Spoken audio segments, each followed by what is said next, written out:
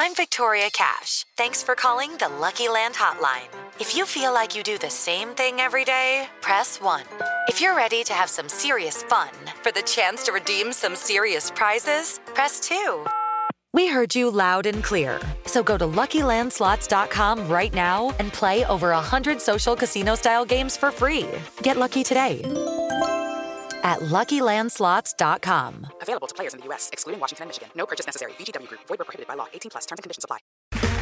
Okay, round 2. Name something that's not boring. A laundry? Ooh, a book club. Computer solitaire, huh? Sorry, we were looking for Chumba Casino.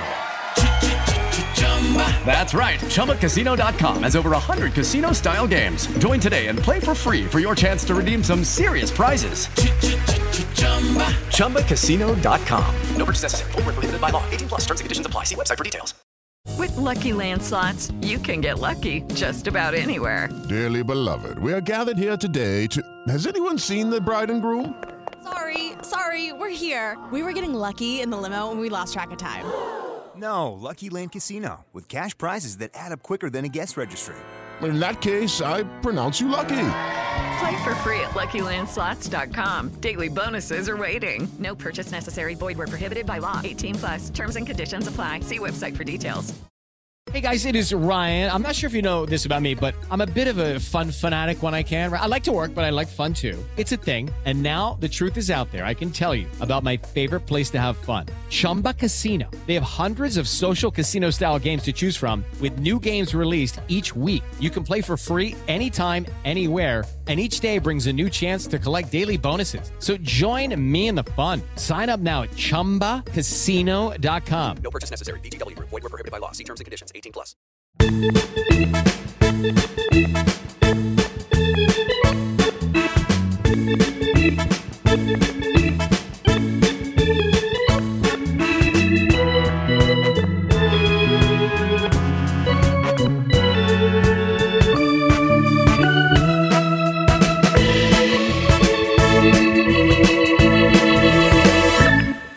Hello and welcome to a new episode of the True Blue LA podcast.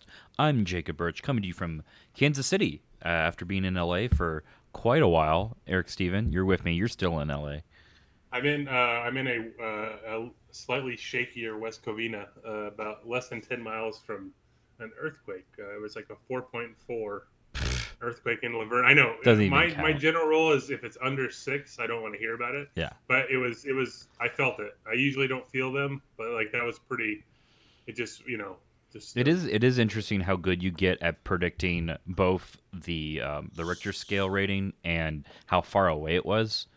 I in Kansas City had an earthquake that was near Oklahoma City. It was a year or two ago, and it was like 1 a.m. I'm working and I just see my monitor kind of slowly sway and I'm like, oh, it's probably a 5 that's far away earthquake. I went back to typing. I'm like, wait, I don't live in California anymore. I'm crazy. I'm like, am I delirious? And then I Googled and no, there was, fracking does weird things. So there was an earthquake but I nailed it. It was like a 5.2, a 13.7 in California that you felt. Don't worry, The Rock will save us all. Well, that's good. So yeah, I was in LA for a while, which sounds like prime opportunity for you and I to record an in-person episode, which we've wanted to do for a while, but yeah. I can't. It is difficult for me to travel with my recording equipment, so it actually never happens. It actually means we take a couple of weeks off like we did this time. But good news on that front. I brought up the fact that this was a problem you and I have to my dad, and he mentioned that he is very excited to record us live. My dad's an audio engineer, so the next time I'm in LA, it'll probably be during the off season. You and I have to actually do this in person thing for once. I would totally want to do it. It just didn't work out this last time. We did get together one day. We did. We went to go to a podcast show. Recording, sort of. Yeah, Jimmy Pardo, and yeah, Never Not Funny. That was fun.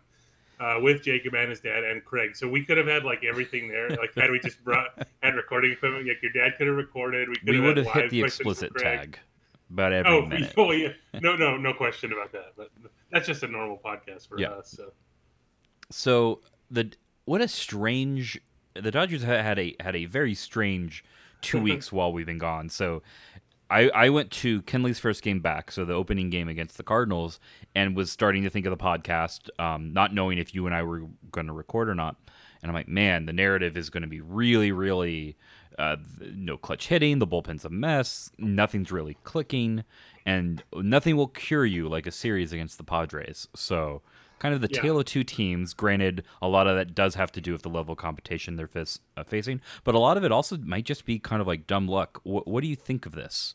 Yeah, I think too, a part of this, like, since we took 2 weeks off, so we haven't recorded in 3 weeks. So I know people listening kind of know what's up, but just in case, since we last recorded, Kenley was coming back from, he had another irregular heartbeat incident in Denver. Yeah, I guess that would have been like right after our last episode. It was literally like a day or two after we recorded. Like, so like this all happened and the aftermath since recording last. So, it was the first game in Denver.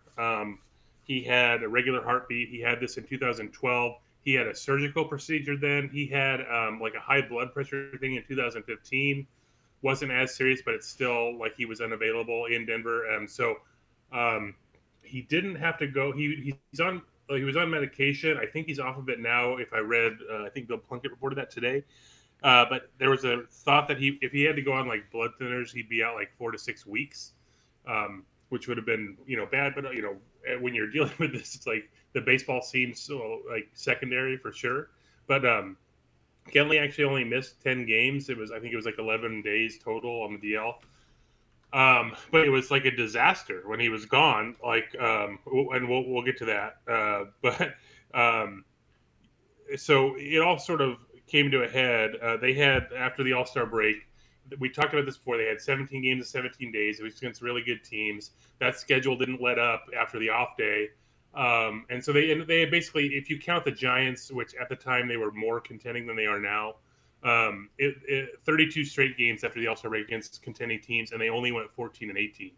So that was rough. And as a result, like basically, they got passed in the standings. They spent like the majority of July in first place.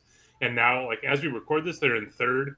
They're like holding their own, like, but then they're ahead of Philadelphia in the wild card race, but like Colorado, the Brewers, and the Cardinals are all ahead of them in the wild card race. So it's one of those things where they're like hanging around, but also it's always tough when you have more teams to chase than just like one.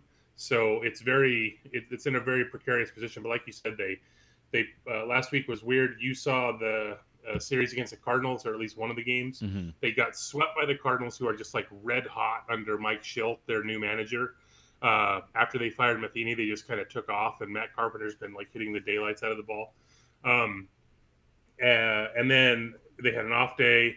Kershaw's ping pong challenge, as we all are going to refer to it as the turnaround of the season.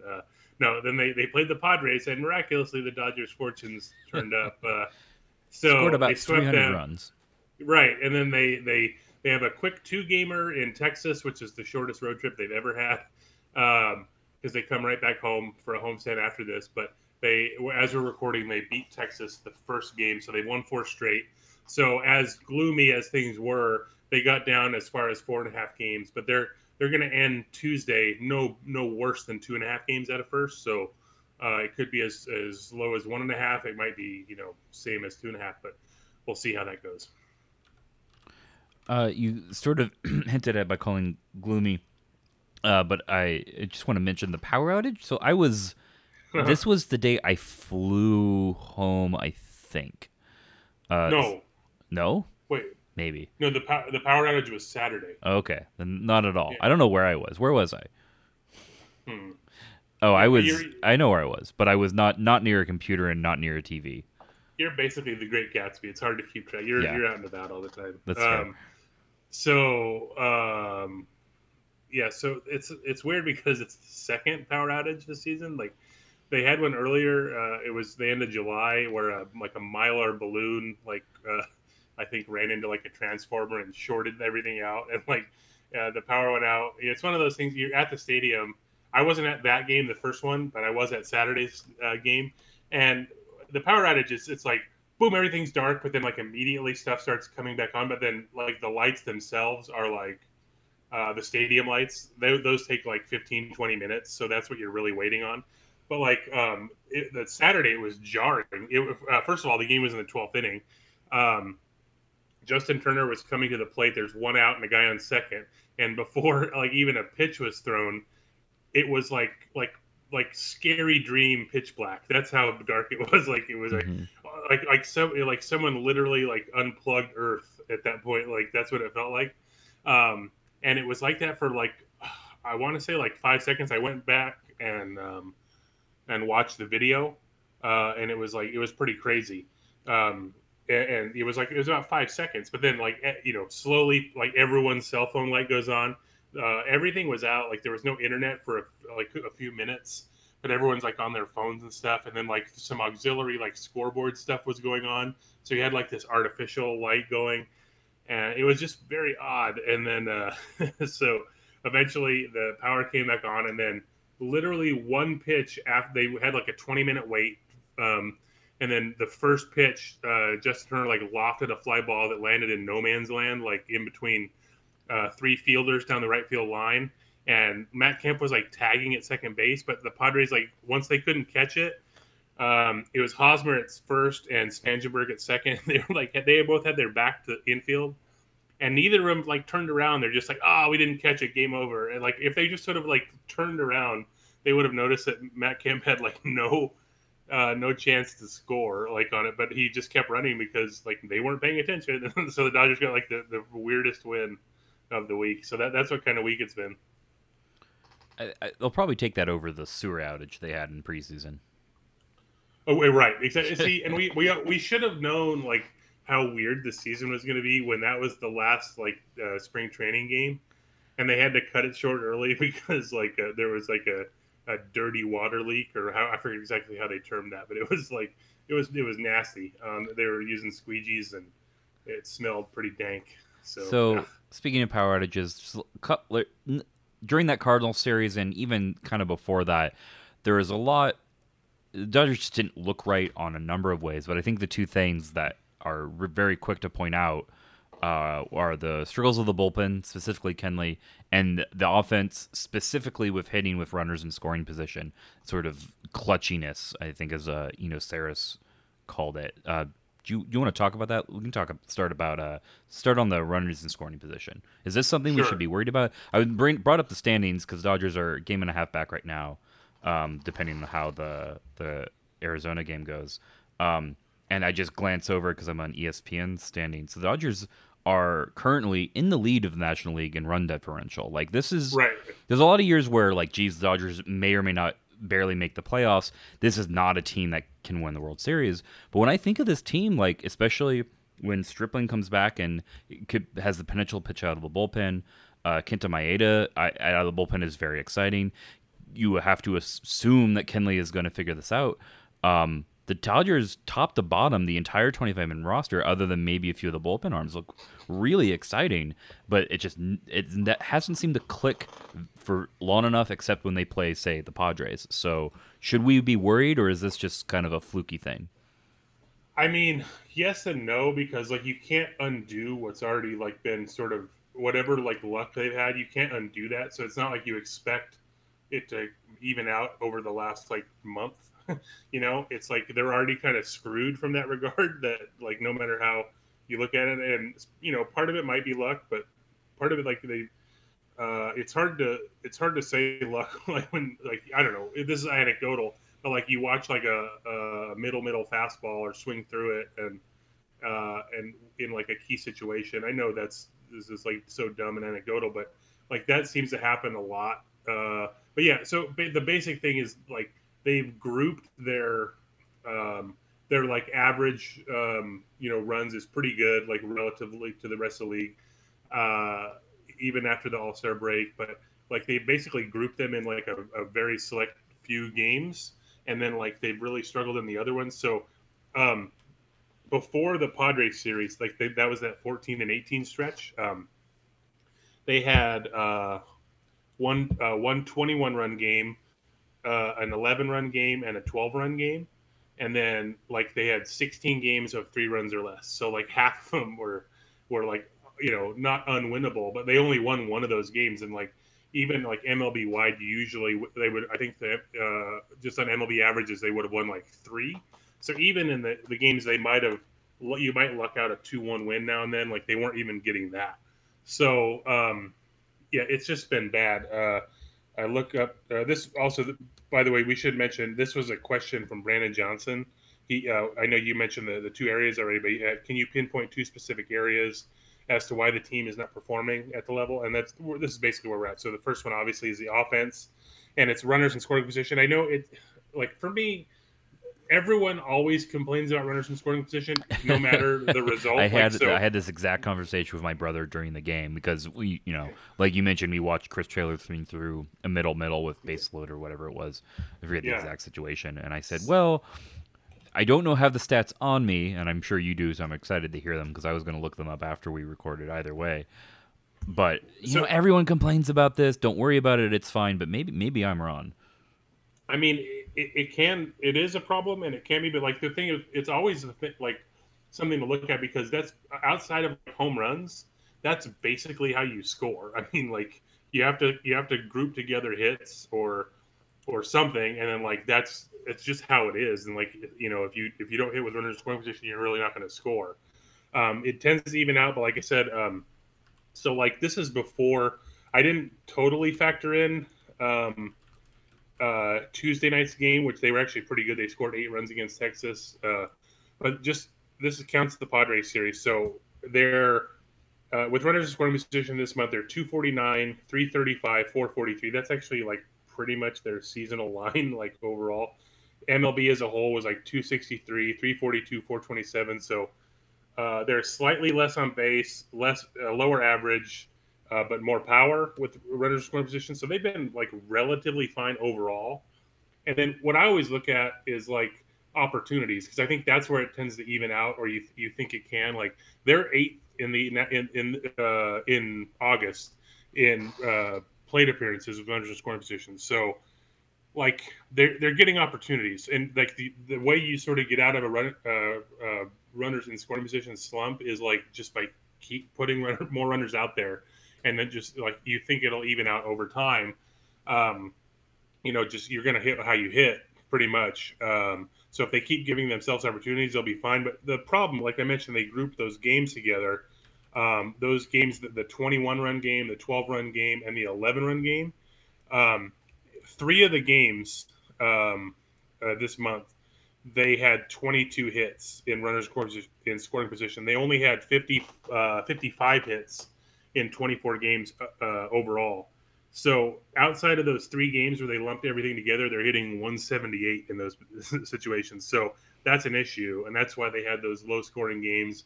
And it seems like everything down the stretch, like in games, is like not going their way. You mentioned Fangraphs. It was actually Jeff Sullivan who wrote it about the clutch and how Fangraphs has a clutch rating. It's basically measuring your performance in like close and late situations. I don't have the exact definition in front of me, but there's an article and I'll link to it in the show notes. But yeah, like they have a clutch measurement. It's batting and pitching, and it's measured in runs. And it might be wins, yeah. Real quick, Enos Harris did write an article, but it was for The Athletic. Not for okay. I got you. I just wanted to make sure I wasn't crazy. Oh, yeah. And so the basic thing is the Dodgers have been the worst.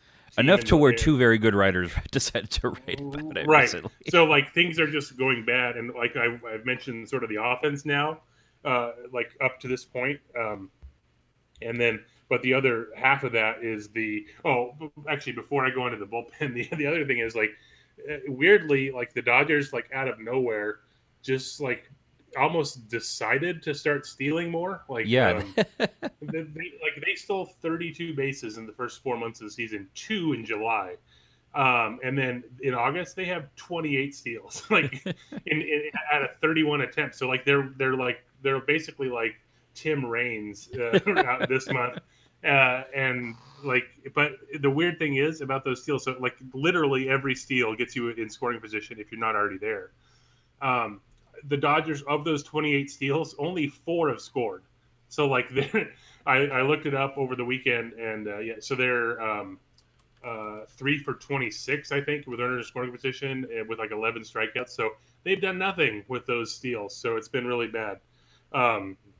So that's like the offensive side, but it's also on the pitching side. We mentioned like Kenley was out. So when he was out, like the problem, we've always talked about this, like the problem with the Dodger bullpen is always like getting the bridge to Kenley Jansen.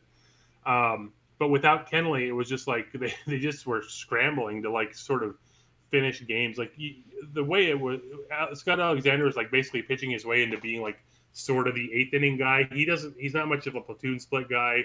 He's a big ground ball guy. So he was going to pitch basically the eighth inning a lot. And then he had a couple sort of misfires when Jansen was out. But so they had like this stretch. So Kenley had the irregular heartbeat when they started a series on a Thursday in Colorado.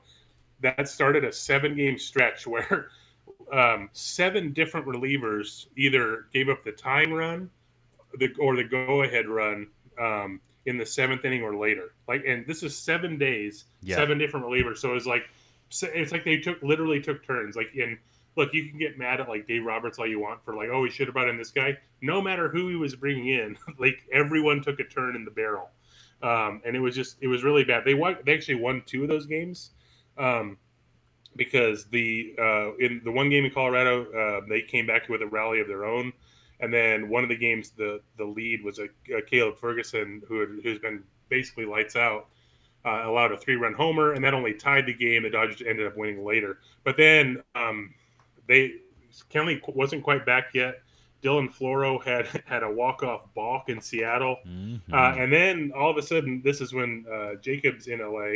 And Kenley says, "You know what? I want to pitch in front of Jacobs." So I was really excited. It was a tie game. I was really excited. I was with my brother and my dad, telling them, and I have a question about this later, that on my baseball bucket list is to attend a 20-inning game, and that I'm like, this is it. This is the game. This is it. And I'm like, Kenley's coming in. That's at least good for 2 innings. Dodgers offense is horrible, so that's at least good for 2 innings. And I was excited to get there. That's not what happened. So we did the thing on the Monday, and that was Kenley's first game. He allowed 2 home runs like in a tie game that lost that game.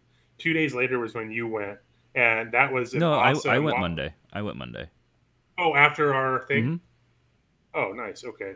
Oh wait, maybe I'm just we 2 had different a Mondays. week I before. think. Yeah, you're right. See, it's been so long since we recorded that I'm all out of it. But I went that first game and I saw both home runs. The amount of it was fun. This is getting to do this and not just Dodger Stadium. I go to plenty of away games. This happens at every baseball stadium. But just seeing what waves of crowd, like when they all pick, a pretty good amount. People were leaving after, like in the bottom of the 9th, which was really confusing. It's like, why did you stay for the top? And then the first home run was a pretty good trickle, and the second one was the death knell, and we were pretty lonely in the crowd by that point. Yeah, and that was another. I think Matt Carpenter hit that second one, and that's just classic Matt Carpenter. Yep. But then, so 2 days later, Walker Buehler, 7 scoreless innings. They were leading 1-0. This was like one of those things where it's always a combo thing. You can almost never blame a loss on one thing or one person. It's always like the fact that the bullpen had to protect such a lead this small was because the offense wasn't coming through. So it was a 1-0 game. Scott Alexander gave up the tying home run in the 8th, and then Kenley Jansen came in the 9th in a tie game and gave up a 2-run home run, and the Cardinals won again. And then on the night where the power went out at Dodger Stadium, that was in the 12th inning, but 3 innings earlier, the Dodgers led 4-3, and Kenley Jansen came in again, and this time in a save situation, and he allowed a game-tying home run. It got so bad to where it's the first time he's ever given up 3 home runs or 3 home runs in 3 straight games ever. It was only the 4th time he's ever given up runs in 3 straight games. He actually gave up another run tonight in a blowout. 2 of them. Oh yeah, you're right. And so it's 4 straight games for the first time ever he's allowed runs. So it got to the point where they sat him Sunday. We're just like, look, we're going to give you a day. Plus they had the day off Monday to like sort of the thing that's weird about Kenley right now is his stuff is there and the movement is there on the cutter. He has just absolutely zero command. So that's usually like they'll work on mechanics, and once he gets that right, he'll probably be fine. So if his velocity was like way down, or he didn't have like energy or something, there's more reason to be worried. So like it's definitely a problem, but I think it's a fixable problem, like in relatively soon, because like basically if they don't have Jansen like at the top of his game, they're not doing anything, so it doesn't really matter. So you have to sort of get him right. So that's sort of where they're at. But yeah, just to sum up the bullpen there. So there was a 16-game stretch when Jansen was out, and then once Jansen came back, it was 16 games. There were 11 games where the bullpen like screwed up in a sense. Like they either allowed the tying or go ahead run late. They had 3 blowout wins, and then there was one 5-2 loss and one 7-3 win. So it was like a really weird stretch of games. And then like the bullpen in that stretch, their overall ERA was 4.88, which is like bad, but it's not like, oh my God, what a sieve of a bullpen. Like, and so like the timing of everything is just super weird, and it's just been terrible. Like I even looked up. It's really hard to look this up, like break it down by reliever and starter and stuff, but so in that 16-game stretch, from beginning with the series in Colorado through the Padres series, against Dodger relievers, batters with runners in scoring position were hitting 190, 333 on base, 333 slugging. That's not very good, and yet they still gave up all those runs. So it's like every hit or every instance that happened, it was all consolidated in like the worst possible time. So that's sort of what contributed to them, having that sort of bad streak. So we're recording this on August 28th, so only a few days left in this month. Real quick question before we get to September call-ups and how that can maybe help the bullpen and kind of form a late September / hopefully playoff push kind of bullpen progression. It's also the non-revocable waiver deadline. Do you think the Dodgers have any shot of anything impactful there, or is it just going to kind of be passed by and we'll look at the call-ups? Yeah, we had the thing where Bryce Harper was placed on waivers, and it was reported that the Dodgers were the team that claimed him, but then they couldn't work anything out, so that never came. I don't think that was unlikely anyway. But like just in it doesn't seem like there's going to be an impact person, but you never really know. Like I would imagine they're scouring for like any sort of backup catcher right now, just given how bad Austin Barnes has been hitting. I know just in general, like backup catchers are terrible. And Barnes does provide enough framing defense, but he's not much of a thrower. So like I would imagine if there's someone like a catcher who's serviceable, they're probably looking into it. But other than that, it's hard to see what any kind of impact player they could bring on. But we have a few days. Who knows? But they did sign Zach McAllister to a minor league deal, but like he's been bad this year, and he opted out, I think, of his deal with Detroit. He was released by Cleveland earlier, but he throws hard, but he's just been hit hard this year and not very good. So that's like a pipe dream, I think, at this point. But they're just taking a flyer on him. But it's basically like the ones they've been picking up, like Eric Goodell, Dylan Floro. Sometimes it'll work, sometimes it won't. You don't know. But I think it's more that level right now, and it's hard to see them sort of adding much, before September. But on the flip side, what we were mentioning before, in September call-ups, there are quite a few impact players that could come up. Who should we expect the Dodgers to call up? Should we expect to make maybe a positive fraction of a WAR in September? And who, if anyone, can we expect to see on the the playoff roster? Yeah, so I think a lot of this is like pipe dream type stuff again. Like, the big name is Julio Urias.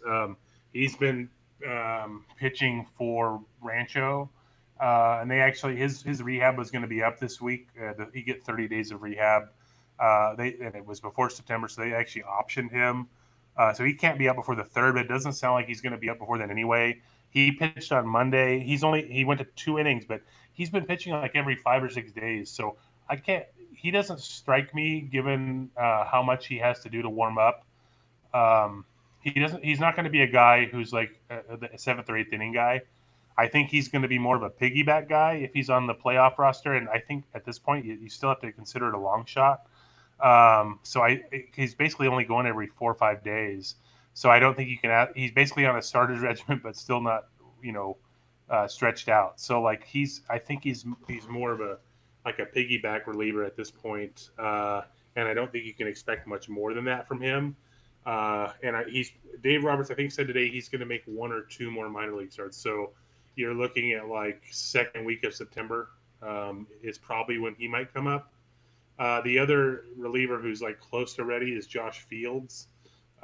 He's been on a rehab assignment. He gave up a couple home runs the other night, but he hasn't pitched since like June, and he had a shoulder thing. So they're going to take it slow, I think, with him. So he's not going to be up right away.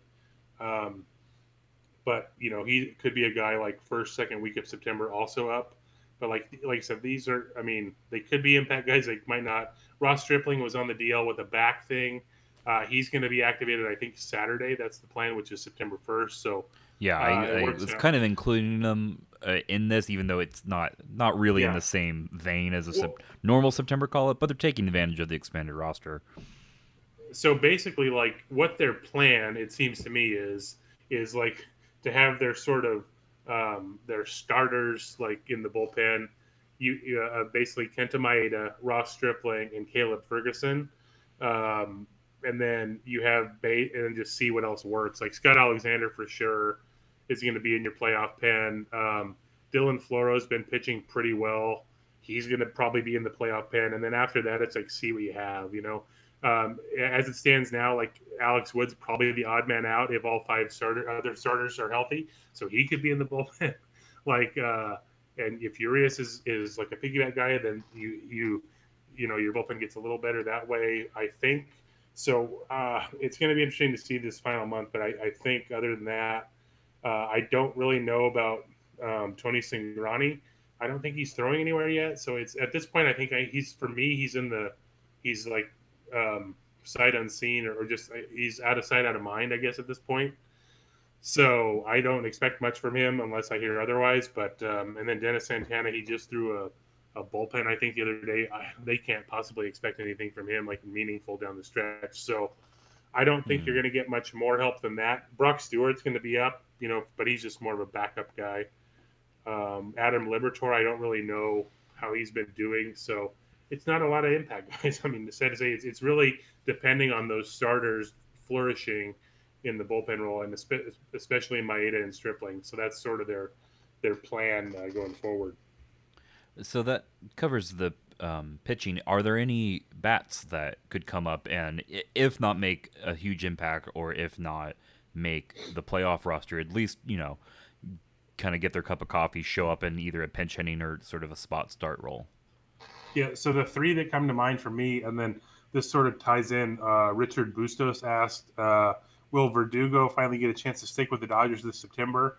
I mean, that's like a weird way to put it, I think, because he's here. I mean, he's on the team. Like, so stick is I don't know if he's going to stick with them in September. Like, he's going to definitely be up in September. And, like, long term, I think he has a shot. But, like, this all goes into, like, what are they going to do this offseason type of a thing? Like, we'll see. Verdugo, to me, given how the sort of roster is constructed, like, there's a lot of power, and there's a lot of, like, they don't swing at balls out of the zone a lot, and they take a lot of pitches, but they also strike out a lot. And, like, Verdugo, and, like, their batting average is relatively low, and I know that can, like, fluctuate, but I think adding a different type of hitter like Verdugo, who's more of a higher average, you sacrifice a little bit of power, but I think that power will come. He's still only 22. I think, and plus with his arm and defense in the outfield, I think that would help. So I think he's a guy you could sort of find a way to get into your outfield and sort of improve it a little bit. So for me, he's sort of the guy who, like, could make an impact. Andrew Tolles fits that as well, because we've seen him. He's been up and he's been on playoff roster for them before. I don't know. I was looking. This is again before the Tuesday game, but basically, like the whole outfield outside of Cody Bellinger has been struggling since the break. Like Yasiel Puig has like he's 260, 318, 442. He's the only one of the five that has an on base percentage above 300. And you're talking like Camp, he's 299, Kike's 289, although he was 3 for 3 tonight. Taylor was 295, Peterson 284. So like it's a really struggling group right now. Dodgers outfield as a whole in August coming into Tuesday night was hitting 234, 307, 407, and like I said, almost all that was Cody Bellinger, who's been on fire. So I think you can make a case that Verdugo could get some playing time in September, and that in theory could play into October. Tolles is probably the same way, but like I think that's it. And then like Kyle Farmer will definitely be up, and I don't know how anxious they are to have him actually catch games, but as just they've shown the ability to use him as a pinch hitter, and they like doing that. And of course, Chase Utley will be healed by Saturday on September 1st, so he'll be activated too. So, and he's the leading pinch hitter on the team. So they'll have options off the bench. That's basically like the plan. Those like 3 plus Utley are going to be the additions. This is a very Twitter level question, and I realize that even though it's coming from me. You mentioned how badly Barnes has been struggling. Is Will Smith an option at all? No, because Okay. he's been struggling pretty bad too. In fact, I don't have it in front of me. It's I'll bad. pull it up. I looked it up. I have it here. In yeah. AAA, Well, he has OPSing 379. oof. Yeah. Yeah, so that's rough. But he did really well in Tulsa. I just figured yeah. I have seen stranger call-ups in my day, but yeah, I figured that was the case. Well, and then the other issue too is so the Dodgers are full on the 40-man right now. Oh, okay. Fields is on the 60-day, so when he comes up, they have to do a move. And then you look at all fairness to Rob Seguin, but he has a 40-man spot, and you could argue that he probably shouldn't. Pat Venditti, they've been using it mostly just in blowouts. If they had to do something, he could be a fall guy as well. So they have some options, I think. And then maybe like Daniel Hudson, he sort of has his second straight like forearm elbowish type thing. So maybe he's a guy if his injury is worse than expected, he could go 60-day. So I'm not sure, but they have some options. But like, I don't think you're going to be to a point where they just start calling up guys who aren't on the 40-man just yet. Especially for like Will Smith, he doesn't have to even be. He doesn't have to be added to the 40-man this winter, so I don't think they're going to rush that at all. Makes sense. Well, we don't have any questions from Craig, but I came up with 3 questions that I think fit the vein of it. If you're ready for them. Yeah, let's do it. We've had Craig has asked us a very similar question to this, if not almost exactly, but I wanted to bring it back up. I mentioned that I've had 2 almost opportunities lately at a 20-inning game. The Dodgers one was tied going to the 9th, and I thought possibly the offenses could struggle. And then I was at a Kansas City-Detroit game, 2. I texted you about this, that just looking at the averages and the stats that they were coming up on both the offenses that night were horrific, just horrible, historic levels of bad. So I was excited, and it was a tie game going to the 9th, but the immovable object won, and the Kansas City bullpen gave up I think 4 or 5 doubles in a row and just blew it. So didn't get it there. Is there anything? I know you share that, right? You're in the 20-inning camp with me, right? Like I've said this covering games like that I want to cover a 20-inning game, and like if I say it out loud, like I'm going to be pelted by people in the press box because nobody there wants that, but I do. I want to. I think the longest I got to was it was either 14 or 15. I think it was a 14 for me. Yeah, and so I definitely want a 20-inning game. It's just it's hard to get there now because the way relievers are used, and they're almost all 1 inning. And, yeah, so the Dodgers had a game that kind of looked like it was heading there, and it's the one Kiki Hernandez pitched. And in the 16th. Yeah, So, and it was like, ooh, and Rich Hill was gonna go warm up. And you're like, oh, they're gonna bring Rich Hill in for like 3 or 4 innings. This is it. This could be it. Yeah. And they're like, nah. I only think he would have been available for maybe 1 because it was his throw day.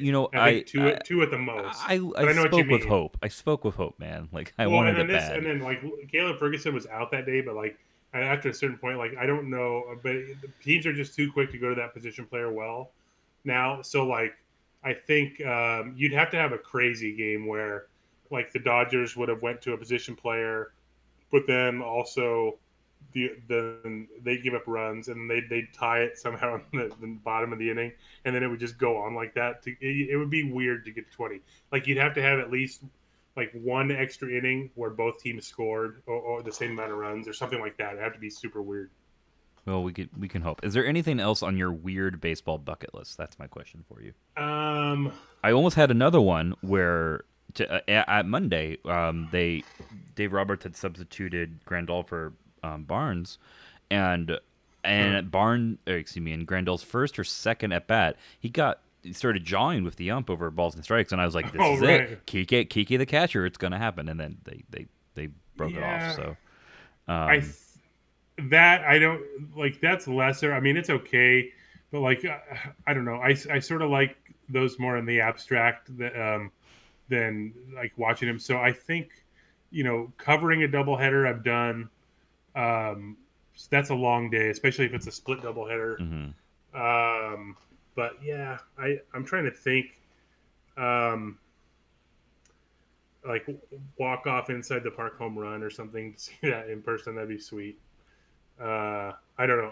Other than that, it's hard to really say. Yeah, I'll stick to 20 in game. The biggest thing I want to see is like, because I think it does depend on the park. Because I've been to games that go in the 10th and 11th, and basically all the food stands have closed, and I've been to some where like there's a hot dog stand still open or 2, and that would be key. I want my 18th inning Dodger dog. Yeah, you can't. It can't be like where you're just going, I'm so hungry. You're like fighting. You're like. Also, if it gets to weird baseball, we need an ice cream stand open. So yeah, you kind of have to, and then So next question, sticking to sports but changing sports. You're a fan of the Los Angeles Lakers. Yes. What do you think give me how many wins do you think they'll have, and what seed, if any, will they have in the playoffs? Yeah, I have this, like no matter what's going to happen, like LeBron is great. There's no question about that. Is that the case? So it always takes time to gel something new. So I have a feeling they're going to start really badly. Like even like I remember when the Heat did they did the super team and everyone's like, oh my god, and like they were like 8-9 or something to start. They ended up still winning like I think 60 games or something. It was crazy. But so I think I don't think the ceiling is too high this year in the regular season like wins department. They might still like put something together by the end of the year, but I want to say like 48 wins and like the 6th seed. Yeah, I think the West is going to be kind of ridiculous. Yeah, that sounds aggressive to me, but maybe LeBron. Yeah, you're probably right. Right, I'm sort of banking on LeBron somehow finding a way to get in at least. So who is the Lakers' third best scorer? Third highest by the end of the year. And why is it Lance Stevens? That is a good question. Not Lance Stevenson. Yeah, well, I'm a Pacers fan. I know how to say his name. Rajon Rondo on threes alone. No, okay. I don't know. I mean, I kind of want to say Josh Hart, but I don't know. I don't think that's the case. That's a very Lakers fan answer. No, but like because like you figure like Kuzma is going to be no. You know what? It's going to be. Oh man, this is tough. So let's go with Ingram. You okay? I think Kuzma will be second. Okay. I had Ingram as second, but I would not be surprised to see what you say. Pacers will have 50 wins. The 4th seed in the East. Yeah. Not that anyone listening to this cares about the Pacers, but I do, so I'll say they'll knock off the Celtics in the second round, so I'm going to be rooting for them. So That would be nice. I'd take it. Yeah. Last question. And you can give me multiple answers if you need to in sort of increasing waves or increasing tiers of desperation. Let's say you're on a road trip. It's late-ish, say 9:30, maybe 10. You're on your way back. You need to stop for food, but you are on a road trip in the middle of nowhere. So we're not yelping for a great place here, and time is of the essence. So you're going to make a fast food stop. We are out. You are not in In-N-Out or Whataburger or Sheetz or Wawa territory. Okay. We're talking firm national chains. What are you hoping to see on a roadside sign in terms of what place you're stopping at, and what is your order?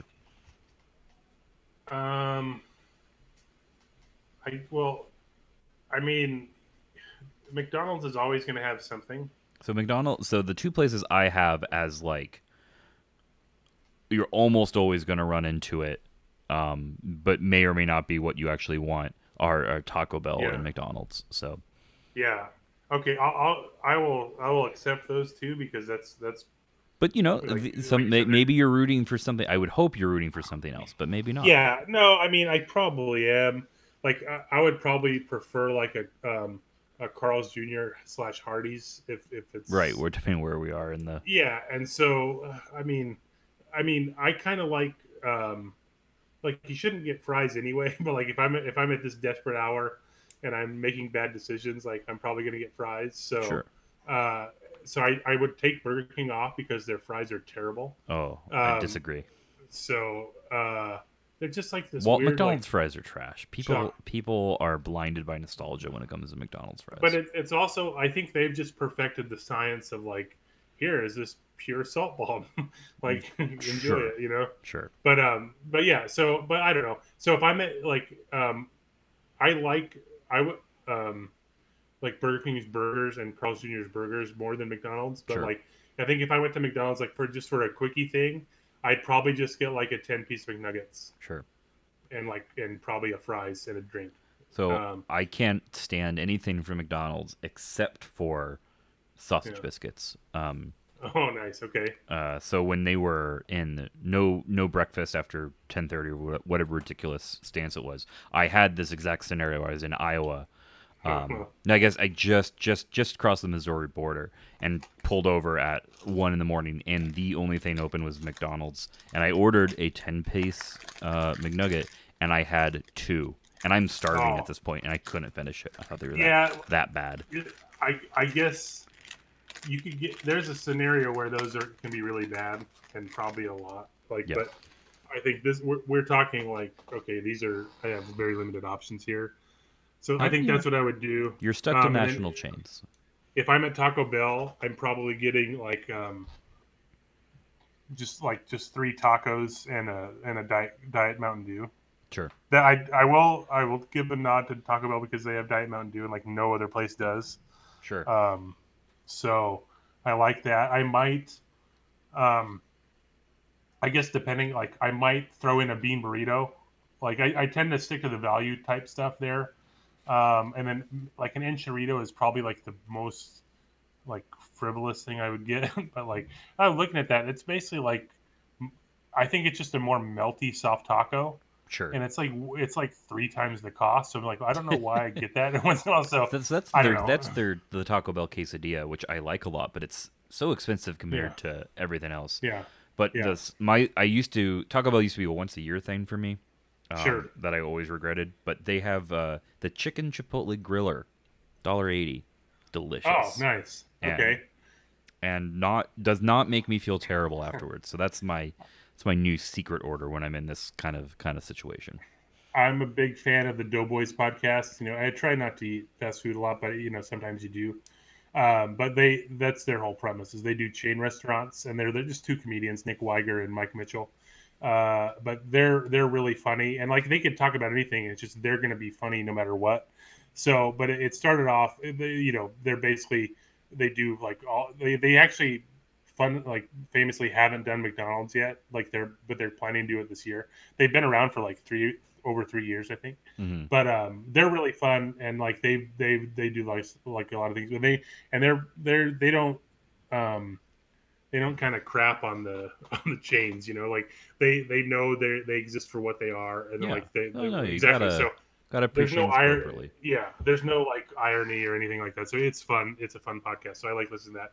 Outside of those, like say, let's just go down the list here. So if I'm at Burger King, probably just getting like a double cheeseburger or two. I would. Correct. I stray from the fries there. I just don't like.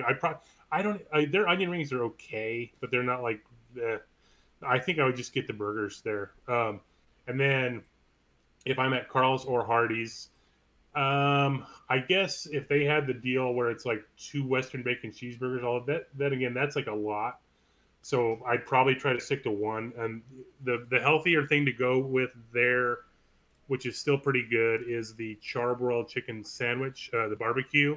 But I usually get it with light barbecue sauce or none, which is weird because it's basically just a chicken, just like plain chicken. But they like sort of cook it in barbecue sauce, so it still has flavor. Just in terms, like everything there is bad, but like that's less bad than most stuff. So I would probably get something like that. They have crisp cut fries, which is good, and their onion rings are really good. So mix it up like that. But yeah, you're kind of in a you just make bad decisions out late. I'm assuming there's probably a Jack in the Box option as well. They have really trashy food too. Yeah, it's great. I know. Yeah, it depends on how hungry you are and what mood you're in. But yeah, I used to like the tacos at Jack in the Box, even though they're the American cheese tacos, right? Yeah, they're super odd, and I think there might be tofu in them. I don't know if that's an urban legend or not, but like they're just like really bad good. Like that's how I would describe it. So, but yeah, I haven't got those in forever. I don't know. I actually like if it's like a really quick thing and it's not like a full meal. I wouldn't mind the egg rolls at Taco Bell. Sure. It's just like a quick thing, but still not the best. No, I think those are good answers. Yeah. What about you? You I am rooting for an Arby's first, their sliders and Arby's, curly fries. Wow. Okay. I used to hate Arby's, but their non-roast beef options I've become quite a fan of. And their curly like their fries are top tier. I don't mind the roast beef. Roast beef and cheddar is just an unnatural thing. It is. For some reason, I don't like their cheese. Yeah, that's what I meant. Yeah. Oh. Yeah. The roast beef and cheese is just this unnatural, unholy thing, and it's gross. And like, I can handle the roast beef a little bit, and then if you put Arby's sauce on it or horsey sauce or both, that's fine. So yeah, these are good. Now you gotta be talking about fast food. I know. We'll do a new podcast. Just let you talk about Wendy's for a little bit.